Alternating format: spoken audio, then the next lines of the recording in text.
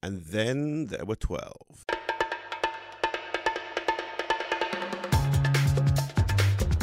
That's right, just 12 days left till E-Day, and with the summer and the high holidays finally over, it's high time for the real campaign to finally begin. We're Haaretz Election Overdose on October the 20th, episode God knows which. Still trying to kick the habit. I'm Anshel Pfeff, and with me is the Dr. Dalia Shendlin. How are you feeling, Doc? Well, you're trying to kick the habit, but I might need to take a little something to pick me up for this election, because every time we meet, we say, this is the moment when it's going to start getting off the ground, and it still feels like a pretty sleepy campaign among the public. That's just the vibe that I'm getting. I don't know if you're getting anything else. Well, you may not be feeling the vibe, but I'll tell you where they were feeling it. They were feeling it in Kfar Chabad on Motzei Simchat Torah on Monday night. Did you follow the event there?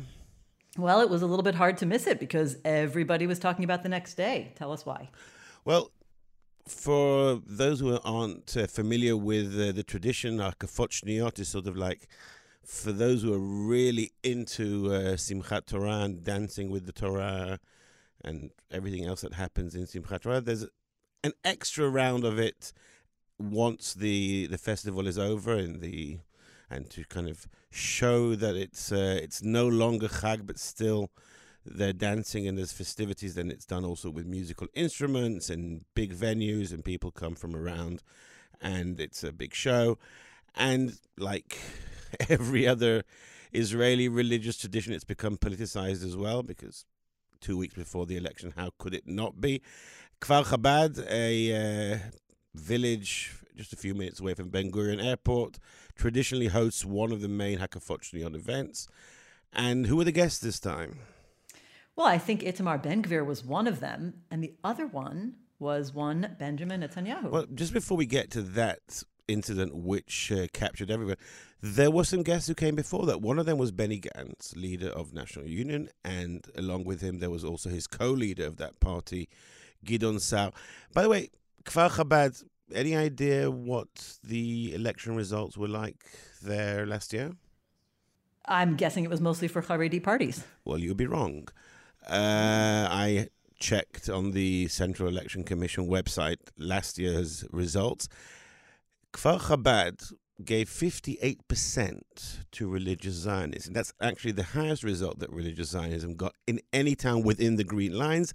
There are a tiny handful of settlements where they scored even higher than that, but that's still an incredible result. So no. But then maybe in that case, we should be saying that religious Zionism is at least in part a Haredi party. It is in part, but then there's an argument whether Chabad is actually a Haredi movement. They would say that we're a movement of all the people of Israel, and they're not the same as your regular Haredim, if there is such a thing as a regular Haredim. The two other Haredi parties got their United Torah Jews got 15%, Shas got 11%, Likud got 11%, which basically means that if you add all those up, the four parties of the Netanyahu bloc got 96% of the vote.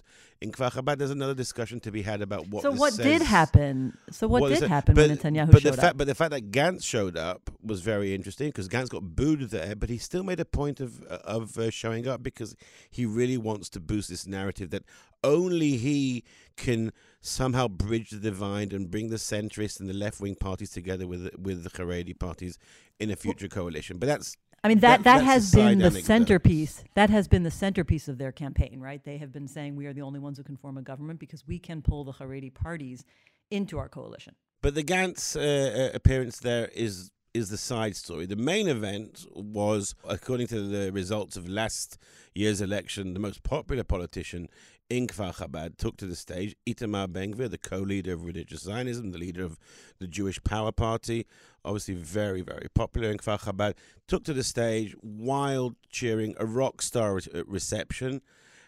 Itamar Ben-Gvir started to make a speech, and then suddenly the master of ceremony said, and we will now receive with great blessings the former prime minister and leader of opposition, Benjamin Netanyahu. And Bibi Netanyahu did not go on stage. Why not, Anshel? Well, what was really interesting here was that there was a live feed of a number of cameras of the event, and we were seeing all of this, those who were watching it live, and people like me who watch the recording afterwards, we're seeing the whole thing unfold live. So there was a commotion at the edge of the stage. Itamar Ben-Gvir with the Likud MK Amir Ochana were arguing. There were a couple of Chabad rabbis there trying to make peace.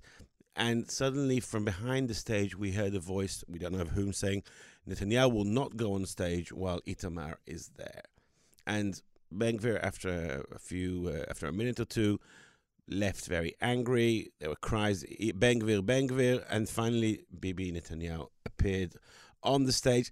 And this begs the question, Netanyahu is the patron of Ben-Gvir. He is the man who forced Ben-Gvir and his now partner Bezalel Smotrich to merge their list to form the joint list, which is religious Zionism. He's been closely coordinating campaigning with Ben-Gvir in the last couple of months. Why wouldn't he go on the stage with him? Well, I think the point is that Netanyahu is playing a number of games. He needs the further right parties on his side, as you have written about eloquently, but he also, like most other parties, is fighting over what we sometimes call the moderate right, or the only sliver of the right wing that has some potential of moving across the blocks, the pro-Bibi bloc and the bloc of parties that is against Bibi. And I think that he's concerned that at this late stage, they are the key kingmakers, and that he knows, I'm sure he knows because he does polling just like I do polling, that Ben-Gvir is a significant deterrent for them. A lot of them feel like we may be on the right wing, but we don't want these extremists in our government. And the basic look of that event was that Netanyahu was trying to sort of, not be seen together with him and just not remind them, as if anybody's going to forget.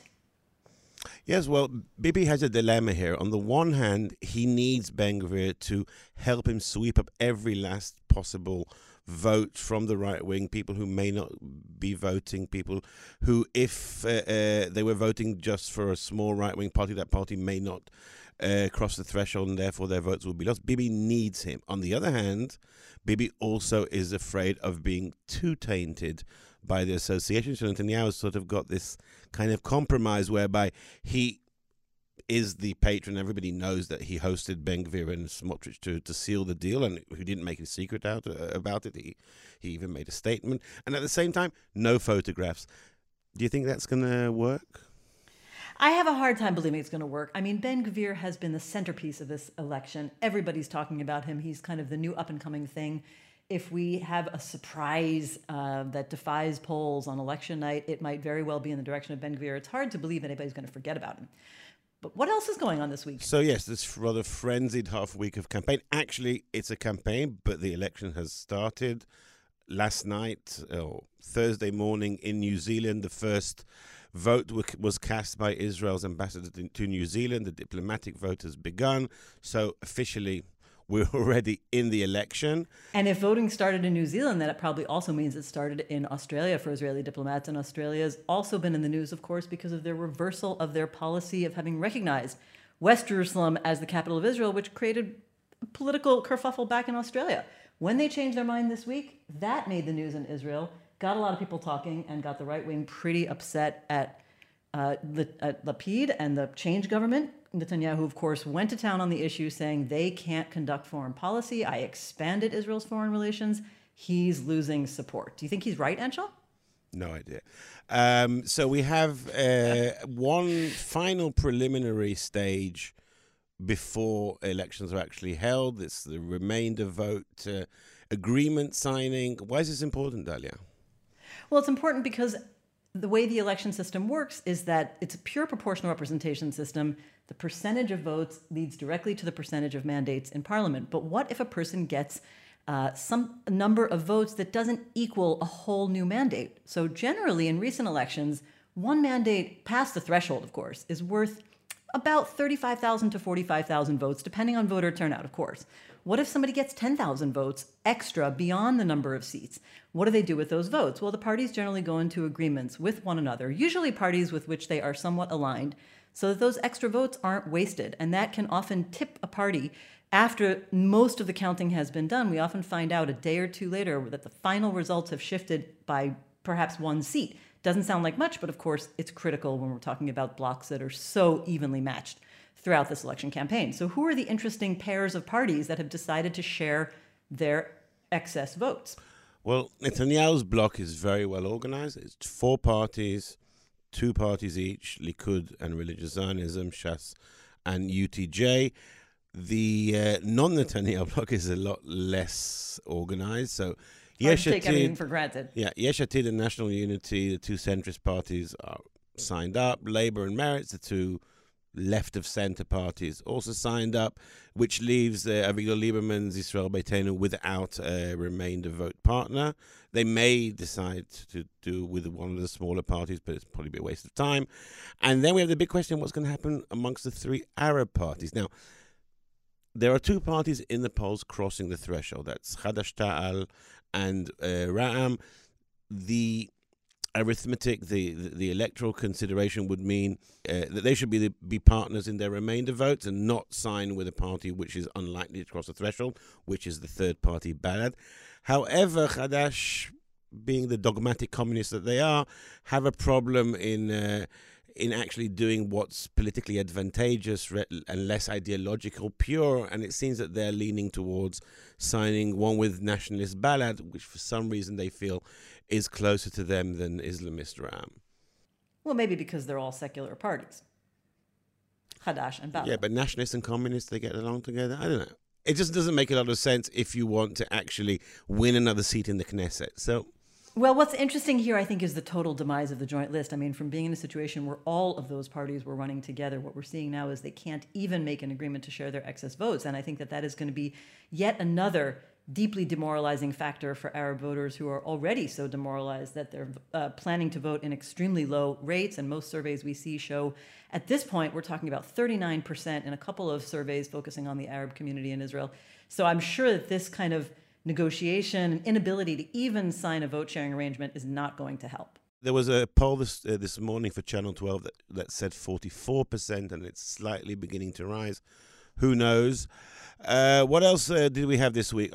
Twitter. Twitter deleted fake accounts which were trying to influence the elections. Some of them were actually not trying to influence the elections for a specific party, but to somehow sow discord and deepen polarization within Israeli society. This is only a few dozen accounts. It's probably not a major issue, but it does lead to bigger questions of electoral integrity. And the topic that we report a lot about here in Haaretz, about how social media is being manipulated, data mining is taking place in this campaign. That's true, and I personally am interested in a different aspect of the electoral integrity question. Apropos Twitter, I happened to have listened in on a specific session held on Twitter Spaces yesterday by none other than Benjamin Netanyahu, who was answering questions from people pretty spontaneously, and a number of the questions, I would say, mostly from Netanyahu's supporters on this call, were about what he plans on doing to ensure electoral integrity. And it wasn't so much about intervention in the cybersphere. It was about how to make sure that the voting process and the vote counting process is sufficiently, clean and free of interference or wrongful counting somehow. And it was a discussion that ventured a lot into American territory, although in much more moderate language. And the money quote for me was when Netanyahu answered that we will have electoral observers, and he said, I quote, in all sectors, including those prone to disturbances. And using the word sector in Israel, migzar, is often kind of a code word for the Arab citizens of Israel. So I have a hard time believing anybody would have misunderstood what he meant by that. He also mentioned cameras, which remember last time, or not last time, but in one of the earlier cycles, there was a big legal challenge to using cameras after they were found to be placed in Arab voting stations. So I think that, I don't think that this is necessarily going to turn into something as dramatic as the challenge that we're seeing to electoral integrity from the right wing in the U.S. and the attempt to sow disbelief in the electoral results. But I do think there are undercurrents, and I just don't know if it would get any stronger. Do you think that that's going to get stronger at all? Look, I can't predict, but it's interesting that, we're talking here basically about voter intimidation. They're not really going to check how well the votes are counted, and that's an important thing to check, how the votes are counted. And Israel actually scores, there are many aspects of Israeli democracy which don't score very highly, but in the international surveys of these things, the integrity of the vote, the fact that people trust their votes to be counted and to be counted accurately, is actually quite high in Israel. And Netanyahu is trying to cast a doubt on this for reasons which are probably obvious.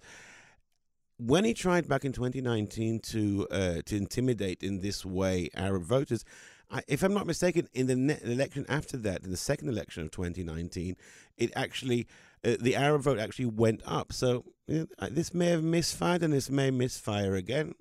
We'll see on November the 1st.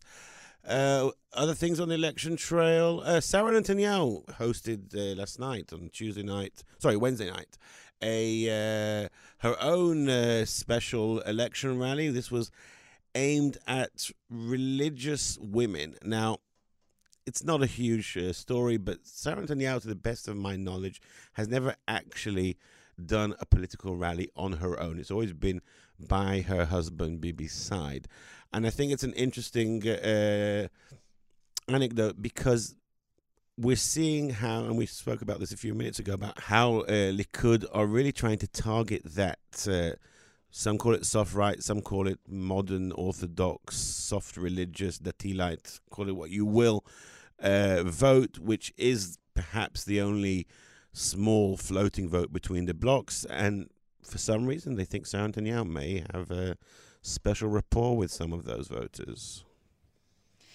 I think that the Sarah Netanyahu phenomenon is interesting in general, because she does seem to be one of the most kind of electrifying figures. I mean, on the center and left, anybody in the anti-Bibi side seems to feel that she's toxic. Not just, there's accusations that it's kind of a sexism, they don't like the sense that she seems to be so influential. But I think what they really feel is that, or what you really hear people say sometimes, is that Sarah Netanyahu actually governs the country because she rules Bibi, she decides things for him.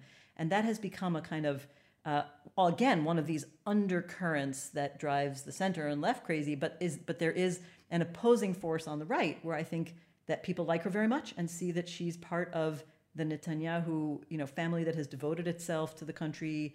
And I hear people on the right wing saying, "We love you, Sarah." So no, I hear that. I hear that as well. I hear that as well, but it's mainly amongst hardcore Likudniks. I'm not quite sure that she is the right person to send to wavering female religious voters in Givat Shmuel, which is where the rally took place. But as we're talking about the Netanyahu family, we also have this. Oh, by the way, tomorrow is Bibi's birthday. He's going to be 73. Happy birthday. Happy birthday, Grandpa. But many times over, Grandpa. Well, you said that. There might be somebody else who's going to be a grandpa eventually. Perhaps. Perhaps. For another episode. Bibi's book, Bibi, My Life, came out last week in Hebrew and in English simultaneously. I think it's a good book. I think it's very interesting. I think that anybody who has a serious interest in Israeli politics should read that book. The relationship, some of the parts there to the truth, not always that close, but it's a very interesting book. But we were having a rather spirited difference of views earlier before we recorded, Dalia. You think that this is very much a campaign toward the way Netanyahu is pushing his book? I think it's more coincidental. The dates were known long. The date for publication was known long before we knew when the election would take place, and I don't think most Israeli voters are following Netanyahu's round of interviews on the American networks. But what do you think?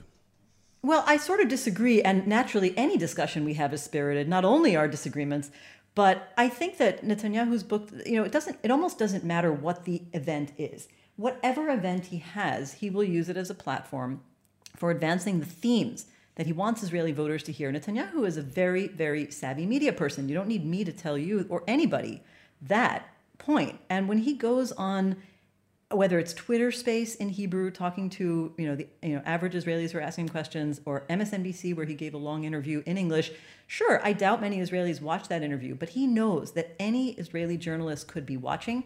We know that Bibi gives inordinate amounts of sort of power to the media. He believes that the media has an almost omnipotent sway over Israeli voters, and that anybody might be covering anything he says. So whether or not the timing was completely coincidental, I don't know. But certainly he is leveraging the opportunity to push his book to push out campaign themes. And when I say campaign themes, I mean we're hearing him make the case over and over again that this government was bad for Israel, that they destroyed the economy, that they're not good for Israel's foreign relations, that the deal with Lebanon, which we'll talk about hopefully, is a bad deal, and that he wants to come back and be prime minister. So if that's not a campaign stump speech, I don't know what is. Well, every speech of Netanyahu is a campaign stump speech. But that's right. He's a permanent campaign guy. He's permanent, total campaigner. But we were asking ourselves this question. A number of people here at the paper. I was talking with some editors about it. I'm obviously obsessed by Netanyahu's book. I wrote a Netanyahu book. I'm quoted without my name being mentioned in Netanyahu's book, I have to say. But I'm not sure that this book will play a role, any kind of role, in the election campaign. I don't think anybody's going to read the book and be swayed either way. And at the end of the day, I think a lot of the interest in it is what we call in Israel branjai. It's the media, the literati are interested in the book. They hate it or they love it, and somehow I think Israelis. That's exactly what I'm saying. Israelis have such a clear view of how they see Netanyahu. Even the book actually, I think for a lot of people will have some interesting and maybe surprising things in it. I don't think that many surprises. I still think that we all have such a clear view that the book is there for Netanyahu, both to make some money, and that's his claim in history. He wants this book to be the historic record of his time. I don't see it featuring in this election at all. Oh, no, I don't. I think you're right. I don't think the voters are going to read the book, and any voter who reads it knows exactly whether they like him or hate him beforehand. In fact, what I get out of the book is that it's a very, very carefully staged, managed, micromanaged. I mean, we had rumors that Netanyahu was editing it himself or parts of it, because we know that he's very much a micromanager. I mean, it reads to me like, the kind of very tightly constrained construction of, who he wants himself to be, probably in response to all those other biographies, including yours, which is naturally the best of the bunch. That he wants to, make sure that his version goes down. But of course the voters aren't going to read it beforehand. And you're right, I haven't found too much interesting in it yet. Although what I found, as you, I think, wrote very well in your book review, is that it says more about him than the content says about Israel. Most of the stuff in there I think we know already, but it tells, just, again, reinforcing what we know about Netanyahu's personality. So what else is going on this week? I think that I want to move into other things that happened this week that actually were surprisingly, or maybe not surprisingly, focused on something we don't always give enough attention to, the issues. Remember the issues? The I word, the I word, yeah. The I word. Yeah, we actually had some issues this week, and actual plans and manifestos and programs being published by parties. So National Union decided to present the Eisenkot Plan. What's the Eisenkot Plan? Well, the Eisenkot Plan relates to the issue of internal security in Israel, policing, law enforcement, crime. And what I found interesting is that the language around it, they're framing it in terms of this word meshilut, which means governability. Anybody who listened to our last season certainly knows that we were talking about this because it's become a big right-wing theme, that crime in Israel, or not just crime in Israel, that law enforcement and specifically the judiciary are not working well together, that the government can't govern well enough or even implement law enforcement well enough because it is held back by these pesky things like due process, civil rights, procedural stuff.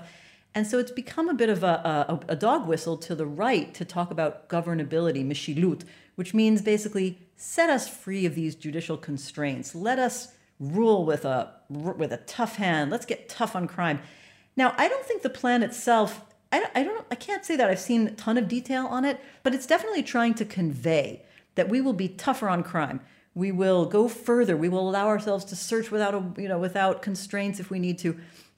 And I think that they're trying to portray that the right doesn't have a monopoly on this, talking tough governability issue. I agree. There's nothing really new in the plan, and some keen, sharp-eyed reporters found that large parts of it were copied from plans that were already being implemented, or at least supposed to be implemented, by the outgoing government. So there's nothing that original in it. What's interesting in it, and as you said, they're trying to show that the right wing don't have a monopoly. And this is, on the one hand, National Union sort of saying to the right wing, we're serious about crime as well. We're serious about meshilut, about governability.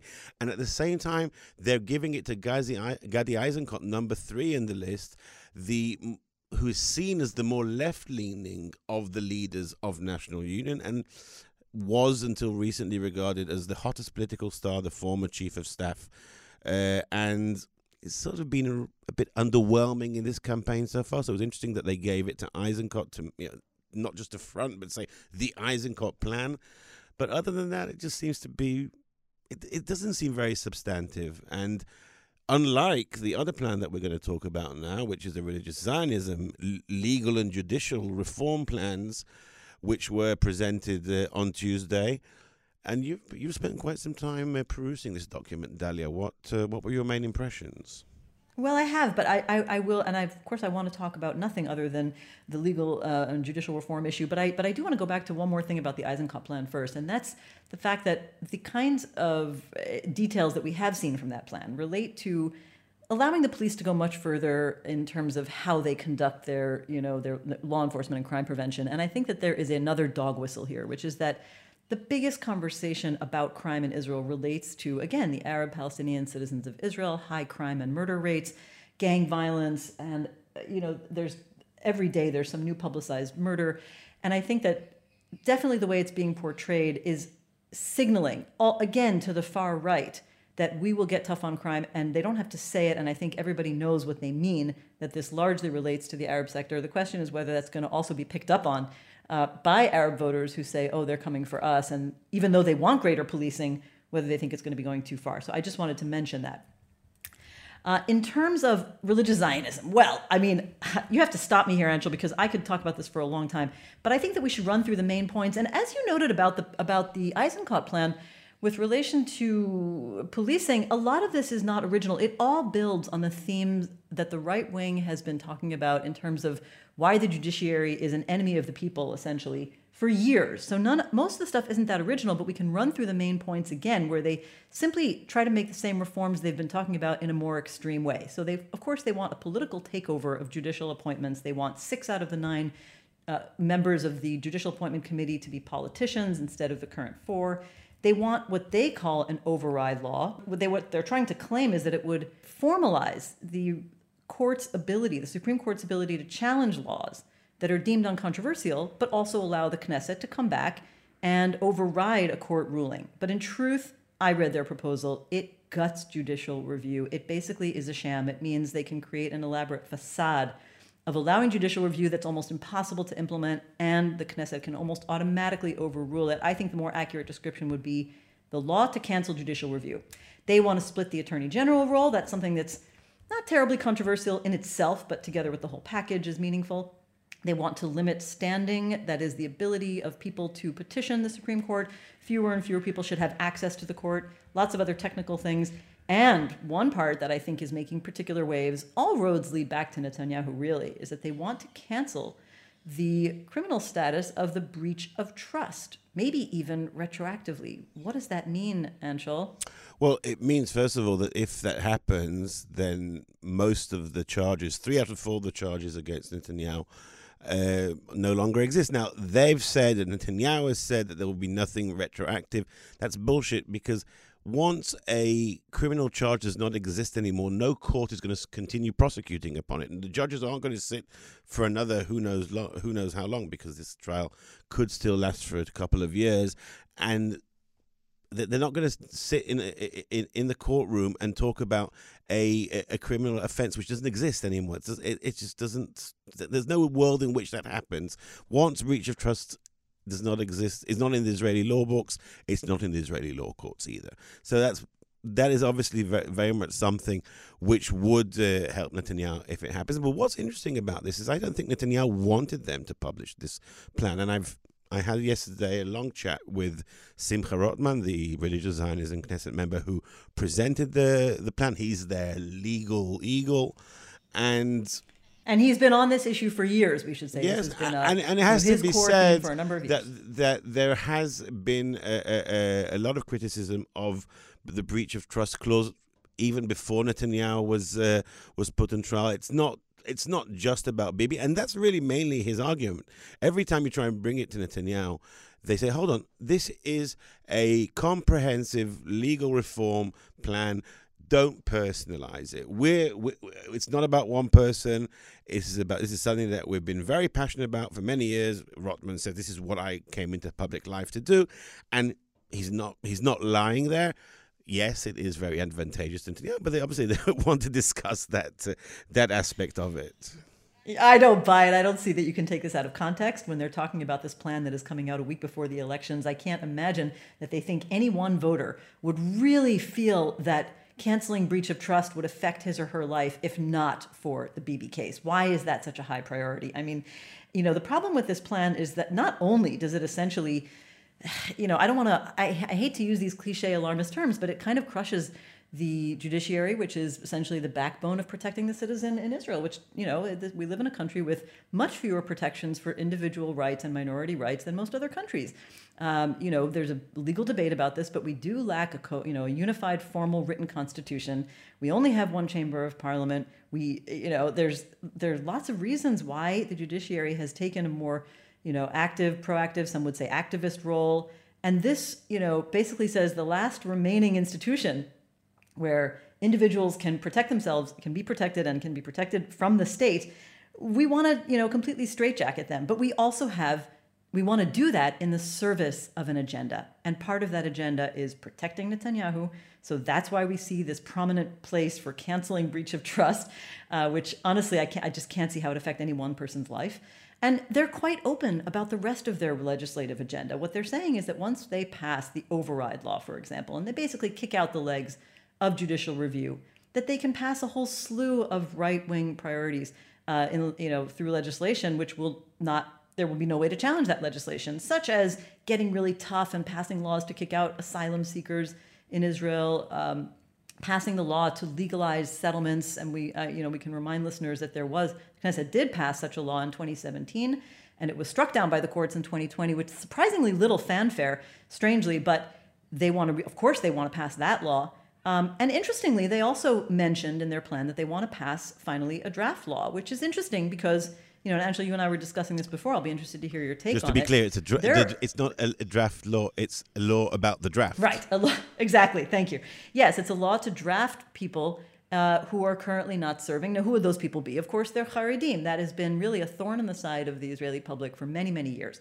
Now, it's interesting that the court has on occasion ruled against the attempts to pass certain laws for the draft because they say they violate rights of ultra-Orthodox. In a way, the court has sometimes protected the rights of ultra-Orthodox. So I think that's an interesting point, considering one of the major accusations of the right wing for years has been that the court, it has an agenda. It only supports one side of the political map, and it doesn't represent the entire Israeli public. So what do you make of that, Angela? I don't think that this is the right time or forum to start going into the nitty-gritty of this plan for one very simple reason. This is an election promise. They're saying to their voters, vote for us and we will pass this. Now, we know very well that very few of these election promises ever materialize, certainly not in their entirety.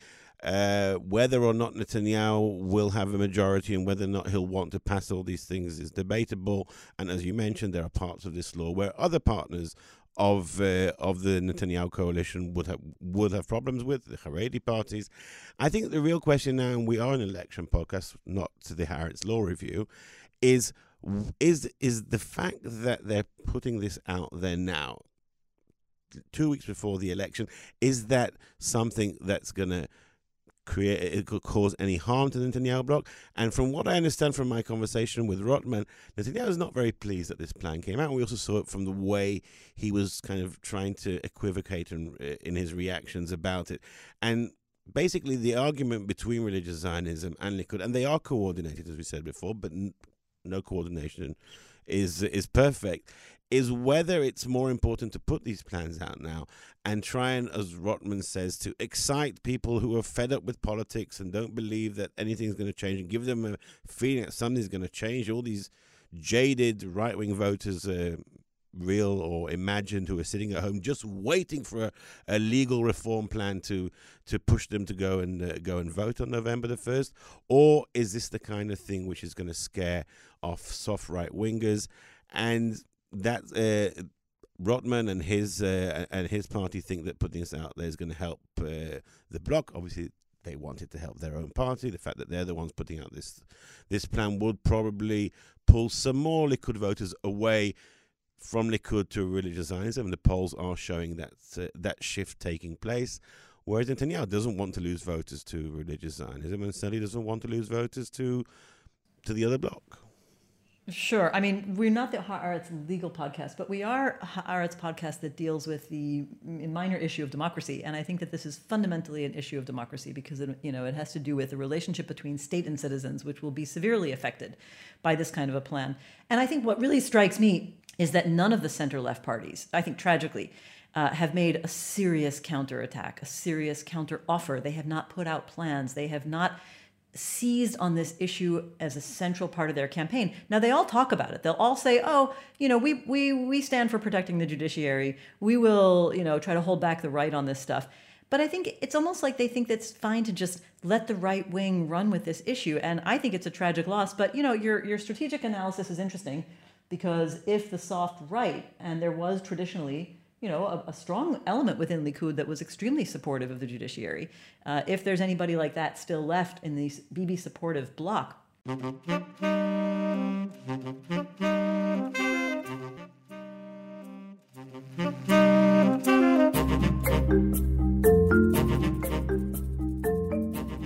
Yes, well, the parties haven't really talked a lot about issues in this election,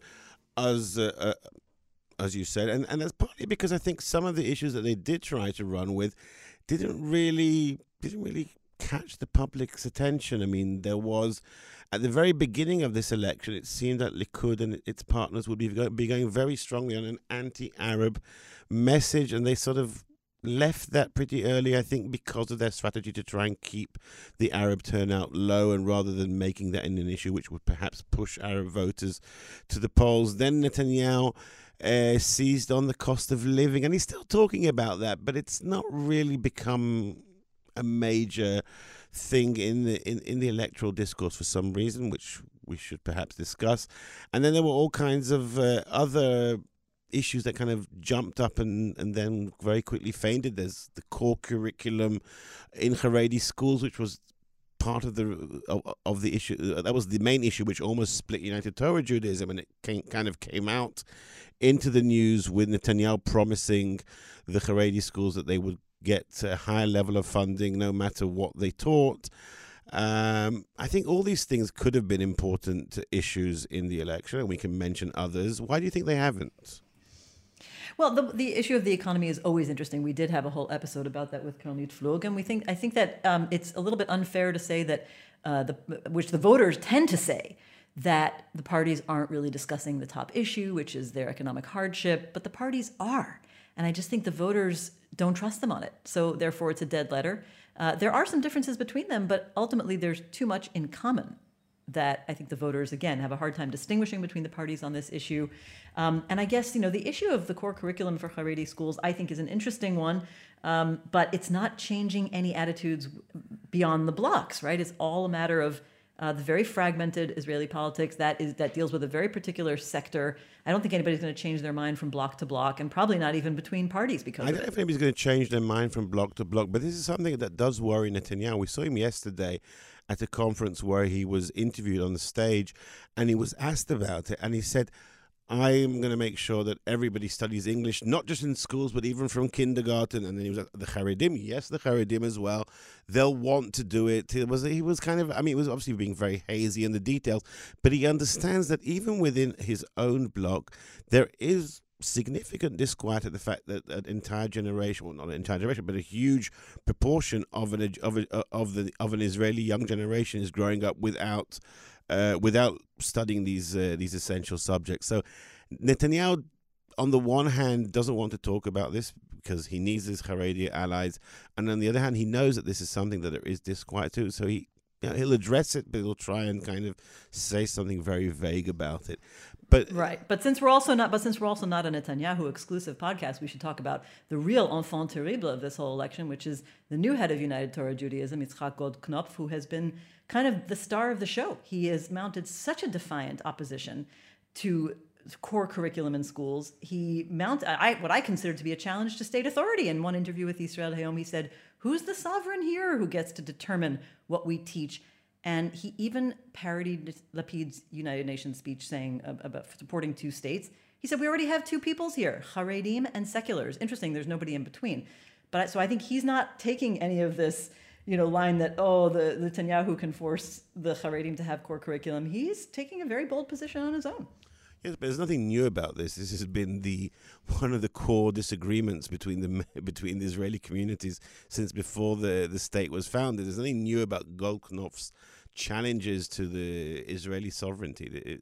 It's enshrined in the status quo, a deal that Ben-Gurion signed with the Haredi rabbis before the state was founded, that they get various autonomies, and this is something that we are still dealing with today. But what's amusing about Goldknopf is that he's a newcomer to frontline politics. I mean, he's a veteran Haredi. I'm not quite Asken. What's the right word? Macha. I'm not quite sure what we would call it in English. But he's been in internal politics for many years. But this is his first foray into national politics. The first time he's on the UTJ list, and that makes him a rather amusing interviewee. He says the kind of things that the more seasoned and experienced Haredi politicians know to fudge when they're being interviewed on national television.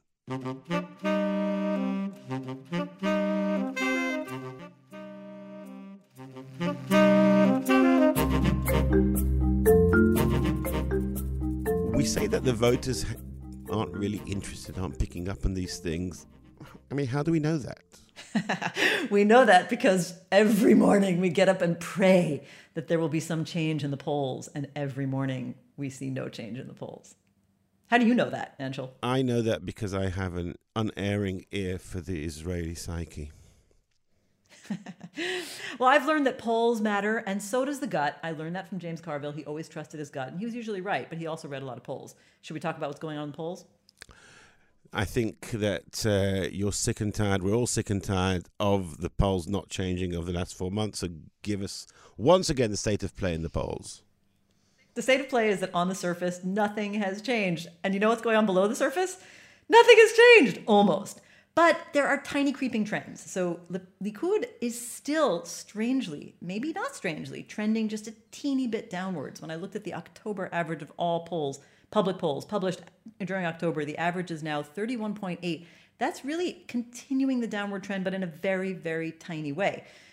Yesh Atid is pretty steady, but also robust, and has gone up just a teeny bit since the beginning of this election cycle, averaging 24 seats. Tiny, tiny, tiny upward trend for Avigdor Lieberman's Israel Beitenu, 5.8 at present. And I recall that Yossi Shein on our show said that Israel Beitenu always gets 2 seats more than the polls. I'm not sure if it's a hard and fast rule, but it's not impossible. Ayelet Shaked and the Jewish Home Party are still averaging at 2.25 points. It's really a full point away from crossing the threshold. Anshul, do you think we're going to have any surprises with Ayelet Shaked? No. Okay, that was fast. The Bibi bloc, Netanyahu's loyalist parties, drumroll, their average is 59.8 seats. It's not even really a trend. I can't even call it a trend with such tiny shifts. And it's still nowhere near 61, let alone 62, which is a better way to form a coalition. And we have 4 parties hovering between life and death. Labor and Meretz are getting about 5 seats each. Labor is slightly over 5. Balad is absolutely below the threshold in every poll. Hadash Tal and Ram are reaching 8 total. No change, no movement. Anshul, do you see anything interesting going on in the polls? Or do they just, cause any neurons to fire in your brain that reach to your gut and give you some instinct about the surprises we might expect? I mean, we spoke about it already. I think the most interesting thing happening in this very unchanging poll is what you mentioned, this trend downwards of Likud. Those votes are going almost exclusively to religious Zionism. That's a really fascinating trend within the bloc. It's not going to change the overall picture. It will have, if Netanyahu does somehow eke out a majority, it will have a huge influence over how he can build a coalition. He's not going to enjoy having such a massive far-right partner, even though he'll be thankful that they've helped him deliver a majority. That, to me, is the most interesting thing happening, and I think we could conceivably talk a whole episode about who are these people, where they're coming from, why is religious Zionism with its far right component on 14, even 15 seats. I've seen a couple of polls. Should we even be surprised? But I don't know. But their average is 13, and I wouldn't be surprised if they go above 13. But the question is how much. And that's it for the polls. No, we're not placing any bets. We'll wait for next week, and next week we'll place a couple of bets because we have at least one more episode before the actual election. And since we're almost done, Dalia, it's your turn for the favorite part of our week.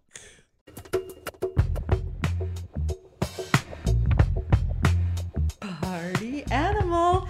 Usually we talk about trivial or historic parties that may have been forgotten in the Israeli political system. This week's party animal is neither trivial nor historic. It has to do with membership. You know that Likud, Anshel, has about 137,000 members. Labor has around 36,000. We know those numbers because they held primaries recently. Which party has plenty of seats in Knesset, hundreds of thousands of voters, and even once came in third place in Israeli elections, but has no members? Does Yesh Atid have formal membership? I think they do. They do, but I have to say that Yesh Atid makes it hard to find that number. Hint, this is a party that we haven't talked about too much on this show. Because it's been rock solid stable, there's no question about which block it will go into. And so far, that could have described Yesh Atid too. So it doesn't give us much room for debate, but it is, I'll give you one more hint. Are we talking about Yisrael Beiteinu? No, but I will give you one more hint. And this is a party that you personally have a lot to say about. I have a lot to say about all the parties. No, but this in particular, this is the party called Shas. Why doesn't Shas have any members? And how do we know this? First of all, I have to give credit. This tidbit is due to the fearless reporting of a colleague of ours at The Marker, Chagai Amit, who has kept up with the court challenges to Shas by a group called Nivcharot, women, Haredi women who want Shas and every other Haredi party to have women members and women candidates and ultimately women legislators who are in the Haredi party. So they took Shas to court, as they have taken the other parties to court. And after all, Israel's law of political parties says that membership needs to be open to all citizens as long as they're not members of another party. So Shas answered, we're not discriminating against women. We just don't have any members at all. We haven't even set a fee for our membership dues. Now, some people think this is a silly response. No, it's not. It is actually something that it has in common with other parties. Not every Israeli party goes to the trouble to having formal membership. Maybe not, but this is for a particular reason. And I think it's interesting because it's part of a longer campaign on the part of these activist Haredi women to break into those parties and have representation. And I think that what's really the question on my mind, Anshel, which I think you are best placed to answer, is how would Israeli policymaking or the Knesset look?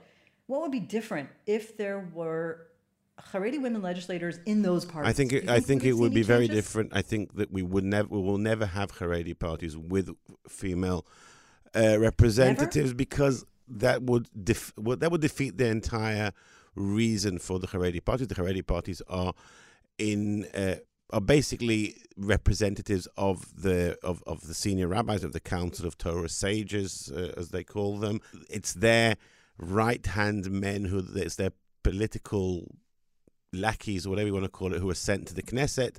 It would be inconceivable in the way the Haredi community is constituted today for there ever to be women in that role. Now, one day it may happen, but by the time that happens, the Haredi community will be so different from it is today. It won't have this kind of political party. Let's make one.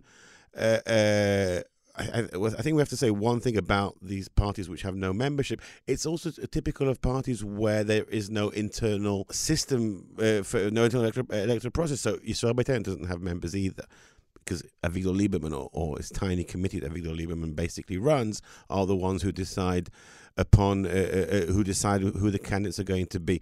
I think the fact that Shas and also United Torah Judaism don't have members is not so much to keep women out. It's just because their whole idea is that they represent a community. They don't represent a membership. And we also know that the condition for joining Shas, according to their takanon, their platform, is that you have to be an observant Jew and you have to listen to the Torah of, what's it called? Council of Torah Sages. Council of Torah Sages, right. Tough. So this is our party tidbit for the week. So always glad for Shas to be in the Party Animal Corner. And that's your election overdose for this week. With just 12 days to go, you can read all you need to know about the latest twists and turns in the campaign and the finest election analysis out there on Haaretz.com. We'll be back with you next Thursday, the last Thursday of the campaign. Who knows, perhaps with some actual shifts in the polls, but don't bank on it. I'm Anshel Pfeffer. With me was the one and only Dr. Dalia Shendlin. Our producer today in Haaretz Studios in Tel Aviv was Nahara Malkin. And of course, you, dear listener. Until next week, have a wonderful weekend and Shabbat Shalom.